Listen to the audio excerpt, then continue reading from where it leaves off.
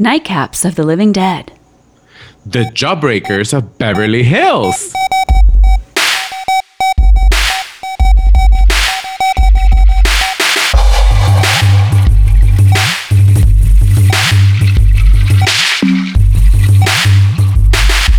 Hi, everyone. I hope you're doing peachy fucking keen because we're doing Jawbreaker tonight. Jawbreaker, you got the best of me. That was beautiful. I love that. To say that. That was so nice. I always feel like our intro music is like really cool 90s thriller. And I feel like that kind of goes with this 99 movie. I'm into it. I really like it. So Jawbreaker has Rose McGowan, has Judy fucking Greer in it, has Pam Grier in it, has Rebecca Gayheart, has Julie Benz, Carol Kane, and who else? Am I missing anybody else? I think those are the mainstays. I mean, there's some. We're gonna talk about the guys in the movie. Oh, which are complete unknowns that disappear from the face of the earth. I know. Weirdly enough, but all the women rock and became rocks. I mean, there were some. Pam Grier was already a legend. She had already done Jackie Brown, but Judy Greer went on to become a very successful actress. Of course, Rose McGowan was kind of at the beginning of her career. She had done Scream. This was kind of her second or third movie. And then Julie Benz was in Buffy at this point, I think, and then went on and then to become famously Rita from Dexter, and died in a bathtub, and the show died with her. That Trinity season 4, I think it was. John Lithgow was Trinity, right? Well, that was the same season, yes? So he killed her. Yeah, the entire. He killed her at the end of the season. It should have ended with that. It should have ended there. I didn't need to see Dexter go to Alaska and be emo and that whole unsatisfactory ending. And then all the incesty thing with Jennifer Carpenter was also his wife, but his sister in the show. Terrible. Things got strange. Oh my God. So Jawbreaker, I battled with Jack about why we're covering this because one, he's like, why are you guys covering this? It's not a horror. I'm like, it's a black comedy, but it has the underbelly of horror in it. There's horror elements in it. And he's like, oh, well, I don't see it. And I'm like, well, okay, one, Shudder has it. Shudder is my god. We both pray to the shrine of Shudder. Like, if Shudder says it's a horror movie, it's a horror movie. It is a horror movie. If they said Singing in the Rain is a horror movie, I will find that. I'll be like, the rain represents our impending death. Like, I will totally find it. I am just like, Shudder, you tell me what's up. I love this director. He also did GBF. I really like him. Director. What's his name? Darren Stein? Is that his name? Darren Stein, yes. Yeah. Darren Stein. GBF, and there was another movie that he did. What was the other movie? I can't remember. There's another movie. We'll remember at some point. So I'm so into him, love him, and I feel like this is why this movie worked, because it was so campy horror, and I read that he had the intentions to make a horror, and it just came out so darkly comedic, and he's like, well, let's go with it. And it just worked so beautifully. It's a hybrid of Heathers, Clueless, Mean Girls. It's just fucking awesome. And so it starts with the enticing incident of these girls kidnap their friend on her birthday, and Rose, should point out it's Rose's fault, shoves a Jawbreaker in her jugular and she chokes on it. They don't realize this. They shove her in the trunk. They go up to Johnny's coffee shop, open the trunk, take a picture of like, surprise, it's your birthday, bitch. And she's dead.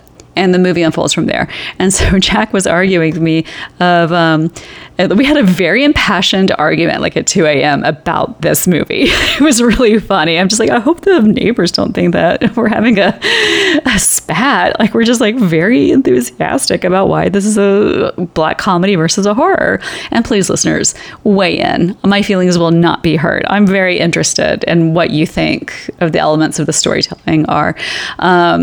Because he made the argument that, okay, well, Weekend at Bernie's could be a horror. Like, it's a dead guy. They parade around with a corpse the entire time. And I'm like, yes, but no. So we had the enticing incident, but there's also that fear of teenage girls. Teenage girls are fucking scary, man. High school is terrifying. But also, I remember from the first time I saw this movie to last night when I saw this movie, I really thought another bitch was going to get killed. I was really afraid for Rebecca Gayheart. I was afraid for Julie Benz. I really thought somebody else was going to die. I thought Judy might die or she might be a killer. My element of suspense was up there. So therefore, that's why I classify it as a horror. Do you or do you not? What do you think? I actually think, so when this came out, this was part of that era post-Clueless where we had Cruel Intentions, we had Wild Things. There were these kind of so good. So parodies. Like, it's junk food and I love it. I'm here for it. And we all, 20-something years later, these movies are that generation's classics. Mm-hmm. Right? So, I think, here's the strange part. I remember when it came out, it wasn't considered a comedy, which is kind of interesting. Oh. I don't think it was a comedy at all. Huh. And it was definitely not a romantic movie. It was supposed to be this dark thing. Uh-huh. Ooh. These women who I like that for a fact. Ooh. But I actually think it is very much a horror movie through and through. I'm going to argue for this in our podcast tonight. Okay. I think it's a horror movie. I think it's referencing horror movies. Yes, left and right. And I feel like that is a key component of horror movies. I told him, I said, they are all about Carrie in this movie. Yeah, I was going to say, number one reference is not actually Clueless, it's Carrie. But then his argument... This is a Carrie movie. This is Carrie. But then his argument was just like, well, just because you reference a movie. I'm like, nope. I feel like, and you and I were talking about this for Scream, I feel like, before we started recording this, that... It's like a horror movie respect, I think of passage. Right? Say this elegantly. I've had like some fucking rosé. You're drinking Skyfall, but I think that you can get this terminology right. I think this is it's a rite of passage. What's that term? Much more of a child of Scream, because a lot of people could consider Scream a horror movie through and through, but also a comedy. Mm-hmm. There's an element of parody, element of self-reflection, an element of self-awareness. Mm-hmm. So I think Jawbreaker, as much as it is, yes, Clueless and Cruel Intentions and all those movies, it is also part of the Scream tradition. Mm. So it is a remake or a reworking of Carrie. Mm-hmm. I really think, Judy Greer is Carrie in this movie. Yeah. But with a twist. Because the ending of the movie, which we'll get to, the prom event does not happen to Carrie. It happens to... her nemesis. Essentially, the nemesis, which would be Nancy Allen's character in Carrie. Mm-hmm. I forget what her name was. Wish I know this as a Stephen King fan. But it was played by Nancy Allen. Right. So, and there's a lot of... It's taking the Carrie plotline and reversing it and giving it a 90s twist, giving it a revenge twist, and so forth. And I think in a way, having Pam Grier in the movie is signaling that idea of revisiting an older movie and giving it a new twist. The way that Jackie Brown was revisiting Foxy Brown. Can we just say that both Griers, Judy and Pam, look the same? Like they don't look like each other, but they look the same. Like older. They could have shot this yesterday. Like, oh my God, what did they even do? And wait, sorry. Oh no, go for it. Go for it. I was going to say also, Judy Greer is now a horror scream queen because she plays Laurie Strode's daughter in the new Halloween movie. She's in Halloween, and she was also in the remake of Carrie, which, like, that whole reference. And she plays the mom, right? Or does she play the counselor? She's a teacher. She's like she's somebody in the school, okay. This is the one where, what's awesome actress? Patricia Clarkson plays the mother, right? There's a couple of Carries. So is she in the Julianne Moore Carrie or is she in the Patricia Clarkson Carrie? I thought she was in the Julianne Moore Carrie. Okay, maybe you're right. I could. And she plays the teacher, the gym teacher. Yeah, right? Okay. I'm pretty sure. Otherwise, we just totally recast this. This is our reboot. This is our 2020's revision. Maybe. So I don't know. We're just like, just put Judy Greer in everything. She's amazing. Just any version of Carrie. And a lot of people think Judy Greer is in comedies, but she's really a horror scream queen drama person. Oh, she has like a dark side that she plays beautifully. Like, guys, everybody, if you haven't already seen it, please watch Kidding on Showtime. I think it's streaming on Amazon by now, but just watch it. And it's directed by who's the director? G, say his name. What's his name? It's the director of Eternal Sunshine of the Spotless Mind and The Science of Sleep. He's so good. And I'm blanking on his. Well, you gave his resume. That's all people should know anyway. He works with Charlie Kaufman. Oh, he's just brilliant. He's a brilliant man. Anyway, get to us in a second. We might have had. It's a French name. It's a French name. Yeah. Okay. Moving on. So, Jawbreaker. This was really interesting to watch with 2020 eyes because I haven't seen this since 99. I was graduating from high school and around this time, and Scream, I remember, oh my God, whenever I was supposed to see Scream, I was thinking, oh my God, this is going to be a horror movie. This is going to be really scary. And I was not even prepared for the wittiness and self-awareness that brought. And I can't remember what I was expecting when I saw Jawbreaker, but like you, I didn't think that this was going to be a comedy, and I didn't think it was going to be a horror.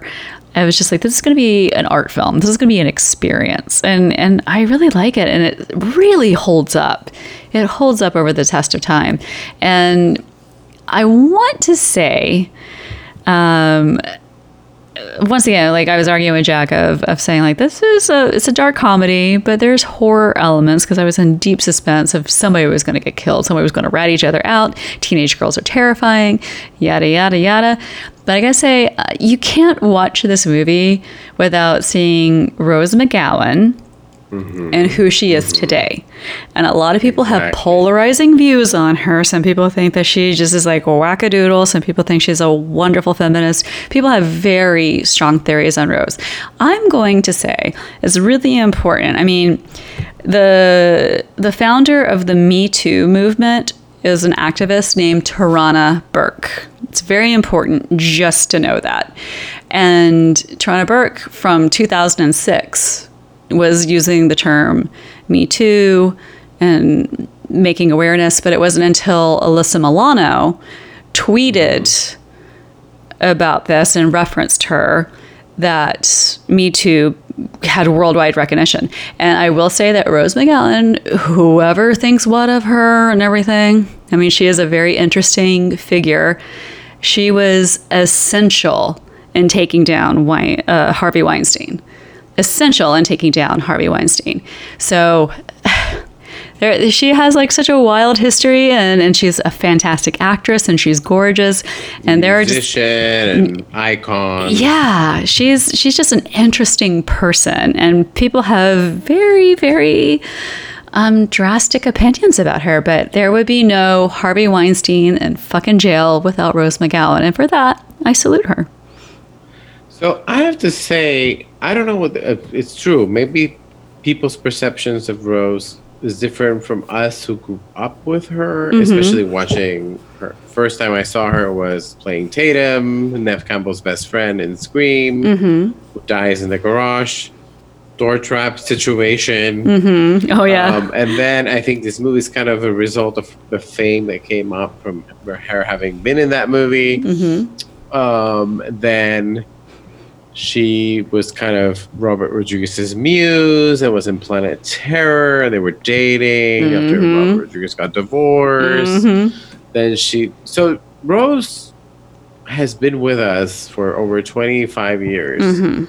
And she's, so when she became part of the Me Too movement and kind of outed her situation with Harvey Weinstein, I mean, which was a bold move. Like, she signed NDAs upon NDAs, and then finally she's like, no, fuck this noise. And I read the book, She Said, with the journalist that took him down, that broke that story, and the painstaking measures that these two female journalists, like, I know I mean, the book is really powerful, and they credit her. They reference Gwyneth Paltrow, but they really do refer to her of just she had the balls. She was willing to take meetings, and she was erratic in her behavior because she's also a victim of trauma. You know, So speaking of that, I mean, we have to discuss her performance in this movie. She's just so good.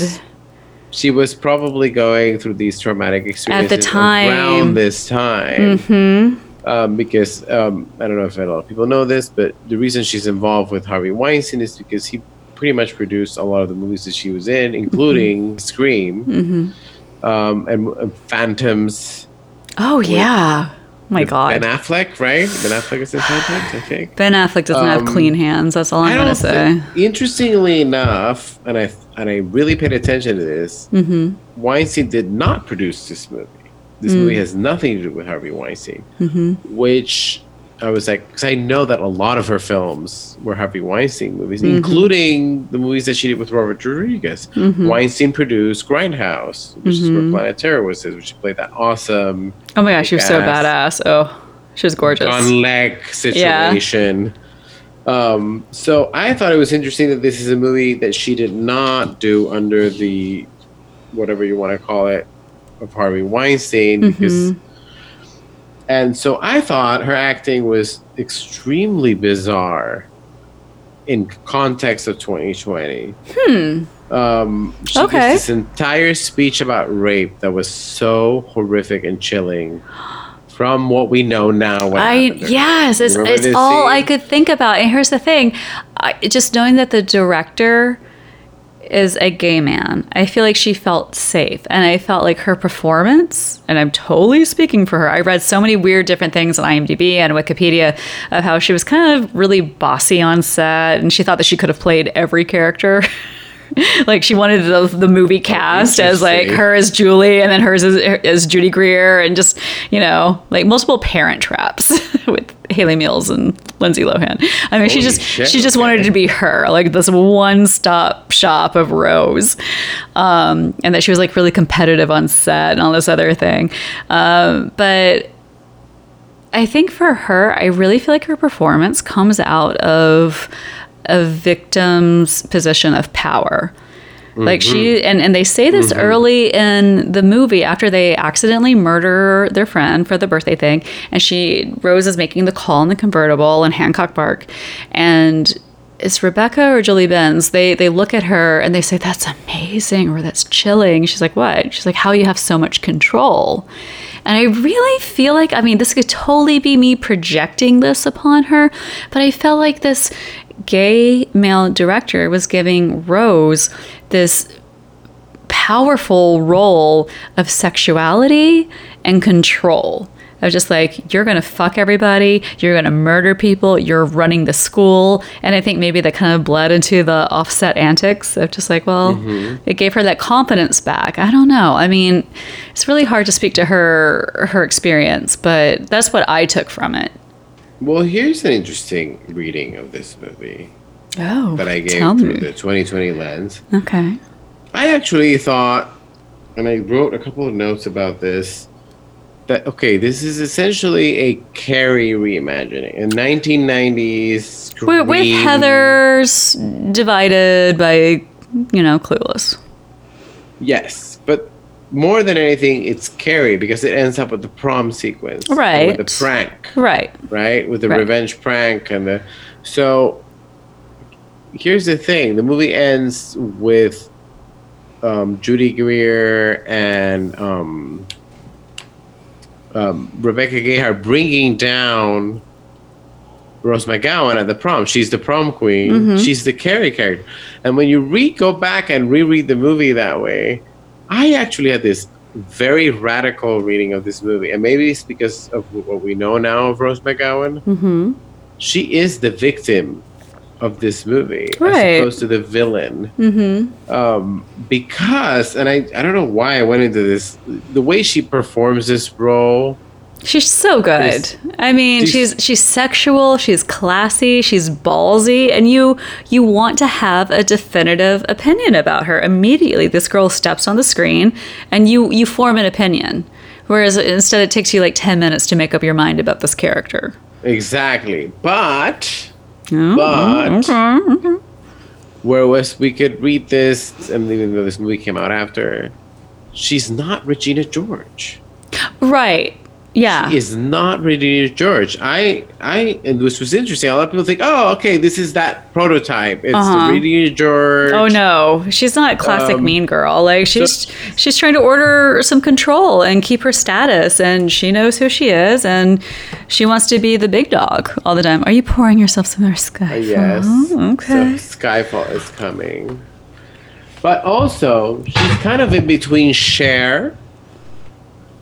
Because if you think about it, Cher, who's the protagonist of Clueless, is the precursor to Regina George. So Cher, that character, the Regina George character, made famous by Rachel McAdams in Mean Girls, it goes from being the protagonist that you follow in Clueless to being the antagonist in Mean Girls almost 10 years later. And in between is Rose McGowan in this movie, where she's the villain and the victim of the movie. So I thought that was a fascinating, confusing, compelling aspect of this movie. The fact that we're like, okay, Judy Greer is the victim, and then these are the mean girls, but that's not what plays out. So I had a very big question at the end of this movie. How come Rose gets blamed for everything? True, because there are some complicit bitches that rolled right along with it. The prank at the beginning of the movie that causes the death of the main. Because it's about a status of power. It's about being top dog, about being the best, about, like she wanted to be the prom queen, and people felt it wasn't right.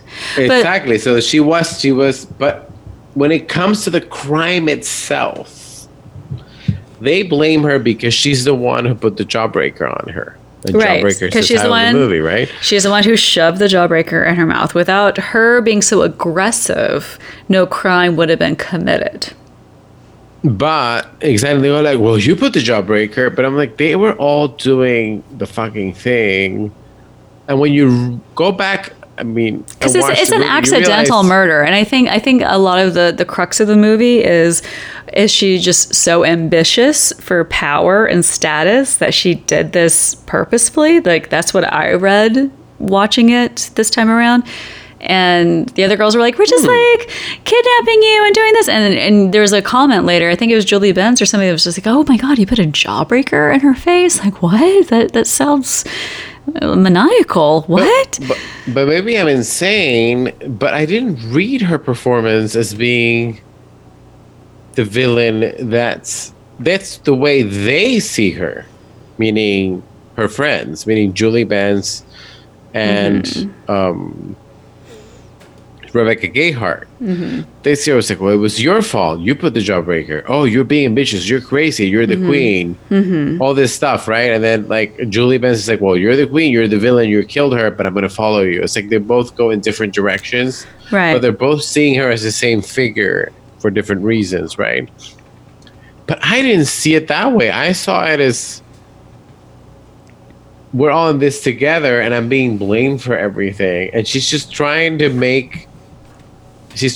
survive. Yes, I saw this as survivalist for sure. I saw that she's trying to cover up her tracks. I saw it as I'm spinning. Just a sec.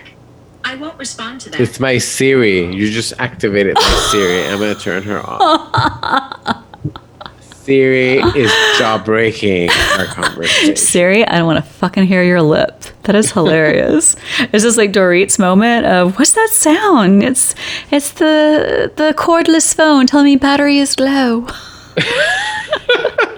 That was amazing. Which I'm going to relate that in a second to how Jawbreaker is like these bitches of Beverly Hills. And here's the thing. I feel like Jawbreaker is a feminist film. I really do. And in wake of the Me Too movement, who Rose is extremely integral, didn't start it, but she is a very prominent activist in it. Like it was, I can't believe all that she endured, you know, to really speak her truth, and all the NDAs and the court harassments, and oh my God, I couldn't even imagine. I felt I would really love to sit down with this director, because I feel like he gave her power. I feel like he's saying, this is a fun character. You're sexualized. You're in control. You have your own style. Like, you just do you, girl. And I think she just ran with it. I think this is one of her strongest performances. I mean, she's phenomenal in Doom Generation, but she's just so strong, because I do feel like she's a girl that is reactive and adapting to the situation and doing what she needs to fucking do to survive. And that's all I saw in Jawbreaker. In my opinion, I mean, she had these really quotable lines. She's hilarious, of just like, you know, I killed the teen dream and all these fun things.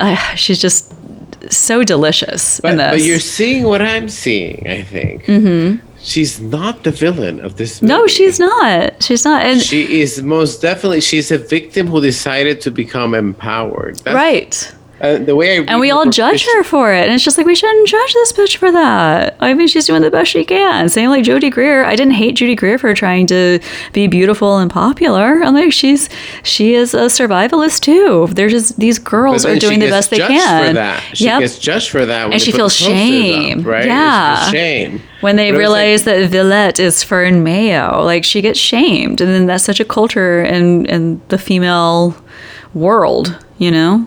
So this is actually a very complicated, complex movie about not only gender issues in terms of societal status in high school, but also how women relate to each other. So it's commenting on two different things. So to me, I think Rose McGowan is the protagonist of this movie, and also the Carrie character, but in a different way, because she chooses to stand up for herself. I agree. And everything she does in the movie is not, she never intended to kill her friend. It was an accidental murder, but then she was just like, all right, I'm going to go with it. She didn't kill anybody else. She refuses to be weak. Yeah. Right? So then she's like, no, we're going to do this. We're going to take care of this. This is a plan. She's like a very proactive person. But then she's fucking burned at the stake for standing up for herself throughout the movie. That's how I read it. I don't know. Maybe I'm projecting 2020 Rose McGowan onto this. No. And the speech about the rape, which was very impactful in this reading. But I kept thinking, why is she being blamed for everything? She's being blamed because she's standing up for herself. And a woman who stands up for herself needs to be brought down in this society. Word. That's the only crime she does in this movie. She refuses to be weak and to bow down to the situation that she's put into. So those are my 2 cents about her incredible performance. I agree with you. I think she was already advocating in this performance.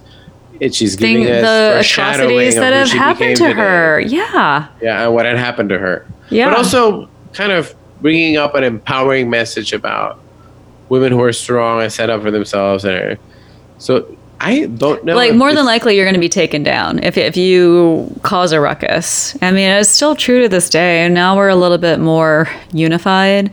Because it's funny, when this movie came out, it was in the era of Sex and the City had just come out, and we're just starting to get to know female friendships as opposed to women being pitted against each other in cinema. And I think with this, revisiting this, and, you know, and The Craft and Scream and all those fun things, there's always this element of competition. And yes, teenage girls, like, oh my God, it's a class of their own. They're horrifying. I was one of them. I mean, it's just, it's a terror in itself, and the fear of fitting in and being accepted. I mean, it's the same thing, but it's just so fucking scary. And then the societal pressures and danger and older men like whistling at you, like the sexual danger about it all, and where you fit in society. If people want you to smile when you're walking down the road, or you're a waitress and people expect you to flirt. Like, there were so many nuances that I learned as a teenage girl that fit in that high school experience for me. Like, everything is so terrifying, and that's why I really classify any kind of female cliquey teenage movie as a horror, because you were just like, it's you against the world. And I know that men have their own, struggles too. I'm just saying from my perspective, like, that's why I just feel like this is a little terrifying. And especially with what Rose went through, she was trying to have a career, live her life. She was in the public eye, and she was just being terrorized. She was a strong woman, and she felt like she had to be silenced for the longest time. And even when she came out, people came at her at all sides, and they still do. And I just feel like this was just really... like this character. Yeah. Right? Yes, 100%. We look at this character and we think she's a Black Widow sword. That's the judgment we immediately throw upon her. And it's not true. It's not true. Something really bad happened. It was an accident, and she was covering her tracks. Does it make it okay? No, but I can certainly side with it. I can certainly be like, oh, girl, you're doing the best you can. But everything that she did in the movie is done for her own protection and the protection of her friends. Because she knows that if they were to she come out didn't with rat the anybody truth, they out. would be judged in a horrible way. And so, which brings me to a couple of points here. Another reason this is a horror movie is because it has PJ Souls in it. Yes. In fucking Halloween. Yes. And I thought that was amazing. It was a small cameo, right? She appeared in a couple of scenes. She was the mother of the girl who died. And I was like, oh, that's fucking awesome. I also got to point out the many references to Grease in this movie, too. It's like you have Jeff Conway, he's the dad in it, who was Kaneki, who died of a horrible addiction. And the guy, the little sensitive 90s type, the Skeet, I wrote in my notes, Skeet Ulrich wannabe. Something to say about this I can't wait. Wait, I want to say this. Like, I feel like Skeet Ulrich, wannabe, prototype, sensitive theater guy. So I feel like I know what you're going to say, Mr. Communist. There were times I have a big revelation about this guy. Okay. You're onto it already. I'm onto it. Well, like at the end, he is John Travolta backstage from Carrie. He plays John Travolta. Oh. Gasp. Because he sets it up backstage. He is John Travolta. You're totally right. He plays, because they do a whole reversal of what plays out of the end of Carrie. Well, I'm going to blow your mind even more. Tell me. This guy... first of all, he never acted again after this. I think he did one more movie. He only acted in the night. I think he just went on to do something else. Okay. But here's who he's known for. Who does he look like? Skeet Ulrich. He fucking looks like Skeet Ulrich to me. No. He played young Ethan Hawke in Gattaca. He looks exactly like Ethan Hawke. Watch it again. Oh, I can see that. I can totally see that. Reality Bites, sensitive 90s, yep. thing. Like, tell me your life story in a coffee house, and I'll sing you a song on my guitar. Exactly. Yes, I can see that. But it's interesting that you've connected him to the John Travolta, because he does play. He played the role in Grease, and they made this. Oh, this is just smart screenplay. It's really fun because, like, at first, whenever we were like, let's rewatch this, I thought that it would be very just silly. Like, I'm just like, okay, what's this? It's a fun romp. Why not? But no, like, there's like some deep undertones to it. So they're connecting the figure of Ethan Hawke from Reality Bites with John Travolta from the 70s in Carrie. So you're pointing out Ethan Hawke, boy, sensitive male actor. He disappeared. He retired from acting after this movie. Yes. So I don't know what he's doing, but I looked him up and I was like, he reminds me of Ethan Hawke, and of course he played young Ethan Hawke in Gattaca. It's so interesting because this is a very female-centric movie. You're just like all these powerhouses. Really the men are characters that much. Yeah. And then they had that what's his name? The famous scene with the lollipop thing, or is that a lollipop? No, not a lollipop. What do you call that? The icicle, the popsicle. Oh my God. Again, that scene is incredible because it's her taking the power and saying, you're going to fucking suck on my dick. right? Yeah, it's amazing. I was just like, scene. I kept thinking like, this is Weinstein. This is like taking your power back, girl. Like, and you're do gonna it. make him suck on this. And he was so just like, what the fuck am I doing? What? And part of me, now that you've told me he's retired from acting, did that scene traumatize him, or did he just find it insanely hot? I don't know. It's very different so with gender switcheroos. I'm not sure. Gender reversal is very fluid, right? And it's just fascinating. I remember that scene was what they used for the marketing, and it's also the scene that That's everyone pretty risque. remembers. And it's a very, very ahead of its time scene. Yeah. Wow. And also, another thing that we need to talk about, since we're talking about Rose McGowan's sexual powers, is the fact that in order to cover the crime and create another suspect, she goes to a bar and picks up none other than Marilyn Manson. Oh, yes. Oh, yes. Who was her boyfriend at the time in real life. This was Rose McGowan's boyfriend for a long time. Yeah, they were engaged. They were the item back in the day. And everything. And so I found it interesting watching the movie, even though she goes and picks up, he's like this sleazy guy at a bar that she comes and brings him to the bed of the victim to make it look like a rape, and then he gets kind of, I guess, arrested for it. There's something about the fact that that Marilyn Manson was her boyfriend. You feel comforted. I mean, and once again, I don't know. Right? I don't know if I would feel that way in '99, but right now I do. And watching this the other night, I'm just like, okay, she's in a safe place. This is her sex partner. Like they're good. I felt okay with this. And she's like, "Oh, you're gonna help me cover this crime." So it really. Which is he on the soundtrack, by the way, or no? Do you know? Because this soundtrack is fucking killer. It is so 90s-tastic. It is so good. The Donnas are playing at the prom. Yes. Oh my god. And there's I think maybe the Cars are playing at one point. So there's some 80s magic in there. It is such a good soundtrack, but I can't remember if he's on there or not. If he's, I don't know. I actually did not pay attention. It was something worth looking into. Oh my god, the music is so good. I think he liked appearing. Marilyn Manson appeared in this and appeared in Lost Highway, right? And so I just thought it really changes your perception of what she does. Whereas maybe in those times you're just like, oh, she's a queen bee. She's like the mean girl, and it's like, no, a sleazy guy at the bar and poured sperm all over the bed so it could be looked like a rape. But now I'm seeing, oh no, she's bringing her boy to help her. It's weird how that changes that entire fucking thing. Yeah. So I was like, oh, it's Marilyn Manson, her boyfriend. Which I want to throw out here because we're having some martinis and wine and we're getting into this episode. On that same vein, I'm on Rose McGowan's side. I am not on Kyle Richards' side. And and there were... No, we're not. I am not. And there were so many scenes when, Rose is there with her beautiful black hair and she's just bossing everybody around. I'm like, you are fucking Kyle Richards.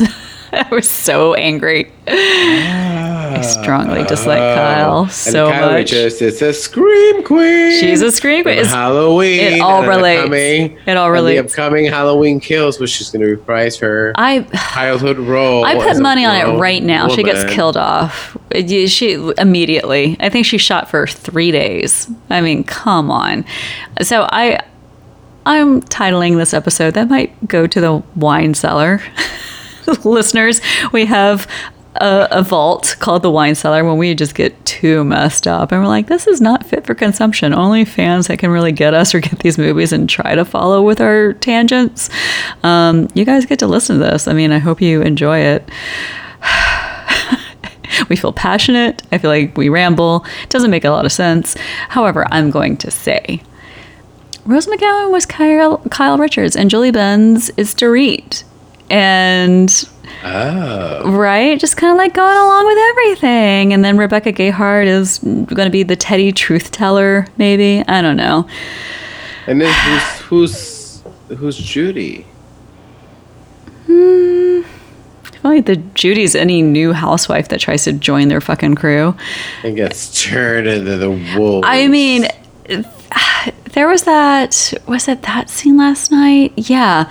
The girl was in the pool and she comes out of the water and her hair's like all slicked back. I'm like, this is Denise Richards. Like her nipples are ablaze. It was like some weird party cut to. I don't know if it was an extra. Oh, no. It was the flashback of the friend that they killed. They were having like a death dream about her. And she just comes out of the water, Denise Richards, Wild Things style. And I gotta say, for this reunion, I love, you called it. You're like, this is a 90s thriller. This is so exciting and so fun. And I am, Denise is lying through her fucking teeth. She's so lying. At the same time, I am here for it. Her looks, she just stares daggers into these women and she's pouting. She just doesn't give a shit. I'm here. I'm here for it. I love it. I could drink it up. She's Sharon Stone in Basic Instinct. Yeah, but I thought that she could be like a Jawbreaker girl. She's jawbreaking all of them. Gagging them with jawbreakers. It's amazing. So I remember that scene when I thought also of Denise and the Wild Things. I think it's like a moment where Rebecca Gayheart is having like a grief moment. Can we call it that?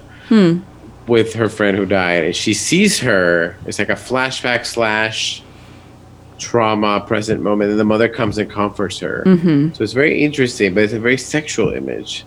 Well, so is Rebecca Gayheart a secret lesbian? No, Judy Greer is the secret lesbian in this. Oh, that's right. Yes, Judy Greer is for sure. Which I didn't get the first time around. I just thought that she was like this unpopular geeky girl that wanted to be like the others.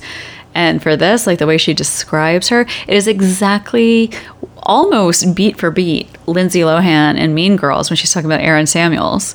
She's just like, the way he did this, and he asked what day it is, and it's October. Like she almost beat for beat. This girl's just like, her moles on the back of her neck, and this in her shampoo, it smelled like apples. She was in love with this girl, and that's why I go to the Kyle Richards element. I feel like Kyle Richards was the kind of girl that in an 80s Beverly Hills high school would out other girls for like being lesy or something like that. Hence the Denise and Brandy situation. It doesn't matter that Denise cheated on her husband. I think that Kyle and Teddy are homophobic. That's what I think. And I just decided in my mind that Judy Greer is Brandy Glanville. Yes, for sure. And also Angeline. Do you remember the Angeline reference? Where she shows up in her pink car. She shows up in her car and she's sitting on the rooftop. If this episode makes it to air, I'm going to show my Angeline costume. I have a fucking killer Halloween Angeline costume. It's so good. It's so good. It's the best. And there's also a picture of Angeline, and then Jack was dressed as Edward Scissorhands. He was Edward Scissorhands. And they were like talking to Donald fucking Trump at the Gold Coast. Oh my God, we were. God. Oh my God, what were we even talking about? I was, I was Kathy Bates. You were Kathy Bates in American Horror Story, and you looked amazing. And then Blas was... He was a vampire, no? He was... the Antichrist. We were both American Horror Story from Apocalypse. Who was Mike? So it was like, he was Antichrist, Cody Fern. No, Blas was, but who was Mike? Oh, who was Blas was the Antichrist. He had his platinum wig. Who was Mike? Fuck, I can't remember. He was somebody. He was definitely somebody. I just decided this episode's for us. We were all at the Gold Coast. It was like Donald Trump, Angeline, Edward Scissorhands. Oh, and then we met this one guy who was the Fred. This guy was the Fred Siegel wall. And he was just like this platform of shrubbery. And he came up to Jack and he's just like, will you trim me? Oh my God. I love the Gold Coast. It's so seedy. I hope it makes it out of coronavirus. Anyways, so going back to Jawbreaker. So many elements happen in this movie. We have, the makeover scene. So Judy Greer overhears these bitches saying, Rose McGowan being like, oh, I killed her. I killed the teen dream and blah, blah, blah. And as a deal, she silences her, which is what fucking Harvey Weinstein did. That's all I can see in this. And so they make her popular, and there's like this Frankenstein sequence where they make her beautiful and platinum, and there's like these really fun visual effects. Vertigo. Yes, Vertigo, and slash Rocky Horror a little bit. Yes. Just gonna say.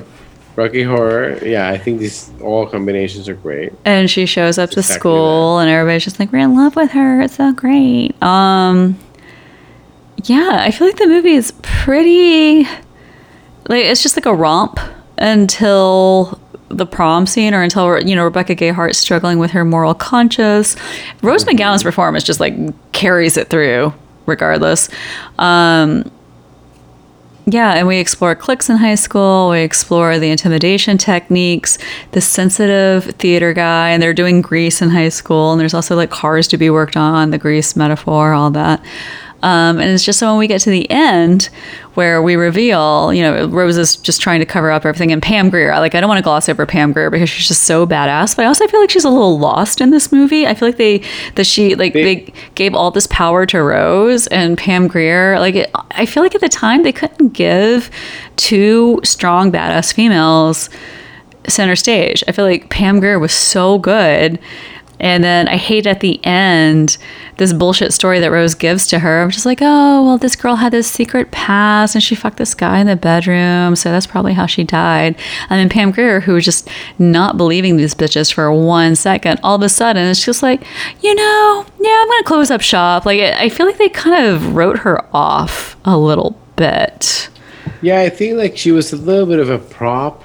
Yeah. The movie. She was, of course, at this point in time, very famous because she had starred in Quentin Tarantino's Jackie Brown and had come back, which came out in 1997, 2 years before this.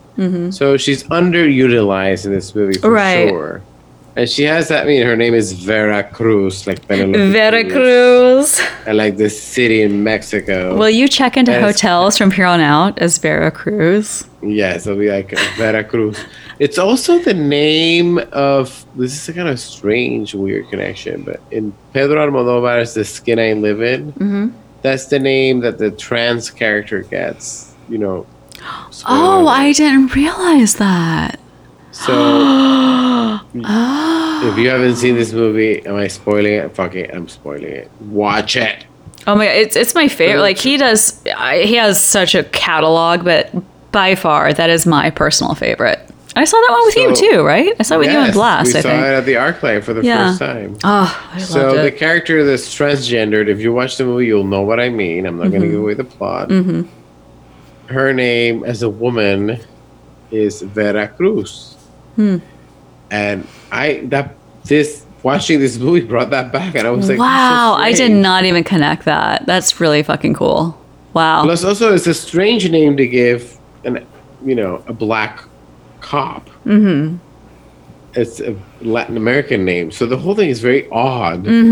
But it was also part of the charming weirdness of this movie, things that are incongruous in many ways, and I think it points to the idea that we think Rose McGowan is a villain, but she's not. We think Judy Greer is the victim, but she's not. Nothing is what the tropes are supposed to be. 100%. And I also want to add on to that the way that these women are stylized. It's like that David Lynch aspect of I'm going to shoot something. In this case, it was a 99, but these women are dressed very 50s and Puritan. Even Rose, she's the bad girl. She's very Black Dahlia. And I read something I can't remember which movie she referenced her performance on. It was a 40s situation, but she was very noir. But all of these girls, Rebecca Gayheart to me is Laura Palmer, and kind of throwing it back to Grace Kelly and the good girl. Just very, the tips are flipped up, the big eyes and the moral dilemma, and things are supposed to be seen as black and white, but no, these women are very complicated, as women often are. And I do like the play of naming women flowers, of you're supposed to name them something that's so pretty and to be gazed upon, and it's no, they can fucking kill you, it can be poison ivy. but then when you spell it, it's Violet, Vyle. Right. Don't fuck with her. Don't fuck with her. She's violent, she's venomous, right? She turns on you. So again, it's just fascinating how this movie's supposed to be this kind of archetypal, black and white, playing with stereotypes film about, women in high school. But it turns out to be that all of those things that it's supposed to be representing, they're all kind of destroyed by the end of the movie. Right. So it's not like those other films that are satirical parodies of archetypes and stereotypes. This is just something else goes on in this movie. Mm-hmm. And it goes on because it's really a horror movie. Mm-hmm. This is where the character is a horror movie. Hear that, Jack? Yep. It's a horror movie because it is not following the stereotypical performances that you get in a movie like this. So I noticed that this time around. I didn't notice that when I first saw it. Mm-hmm. It seems like you're watching yet another Heathers Clueless thing, but the interesting part comes from the movie, from the horror references. Well, yeah, it was the references, and also, I mean, I was held in suspense the first time and the time that I saw it, like, last night. I really forgot if more than one person died. I kind of went to Heather's land of, maybe she gets mad with power and ambition, and maybe she kills all these other bitches. And it's a trauma movie, in my opinion. Mm-hmm.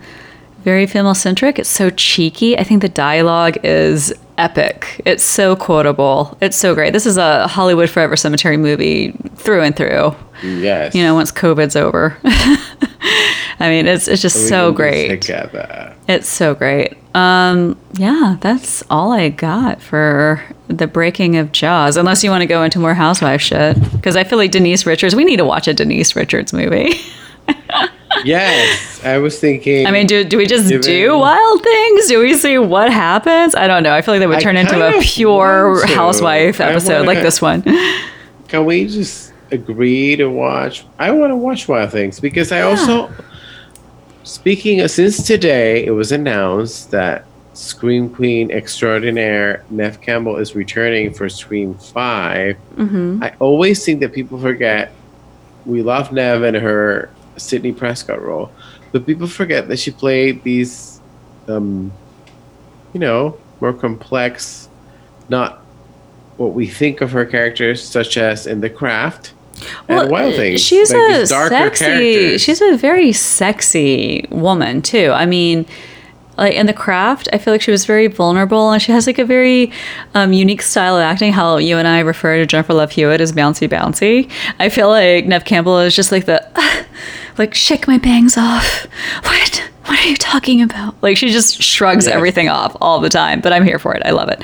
But and House of Cards, she showed up. I'm like, girl, did you not age a fucking day? You look fantastic. She looks so good. Exactly the same. And she's a deep actress. I was really blown away with her performance in House of Cards. So yeah, Scream, bring it on. I'm ready for her again.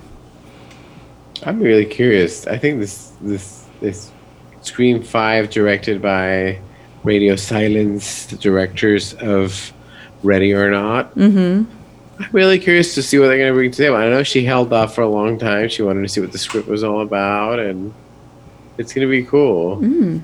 But yeah, I say let's do Wild Things. All right. Because it shows Neve Campbell's darker side, and of course, our awesome, lovely housewives, ex-housewife of Beverly Hills as of yesterday, Denise fucking Richards. Oh my God, Denise fucking Richards.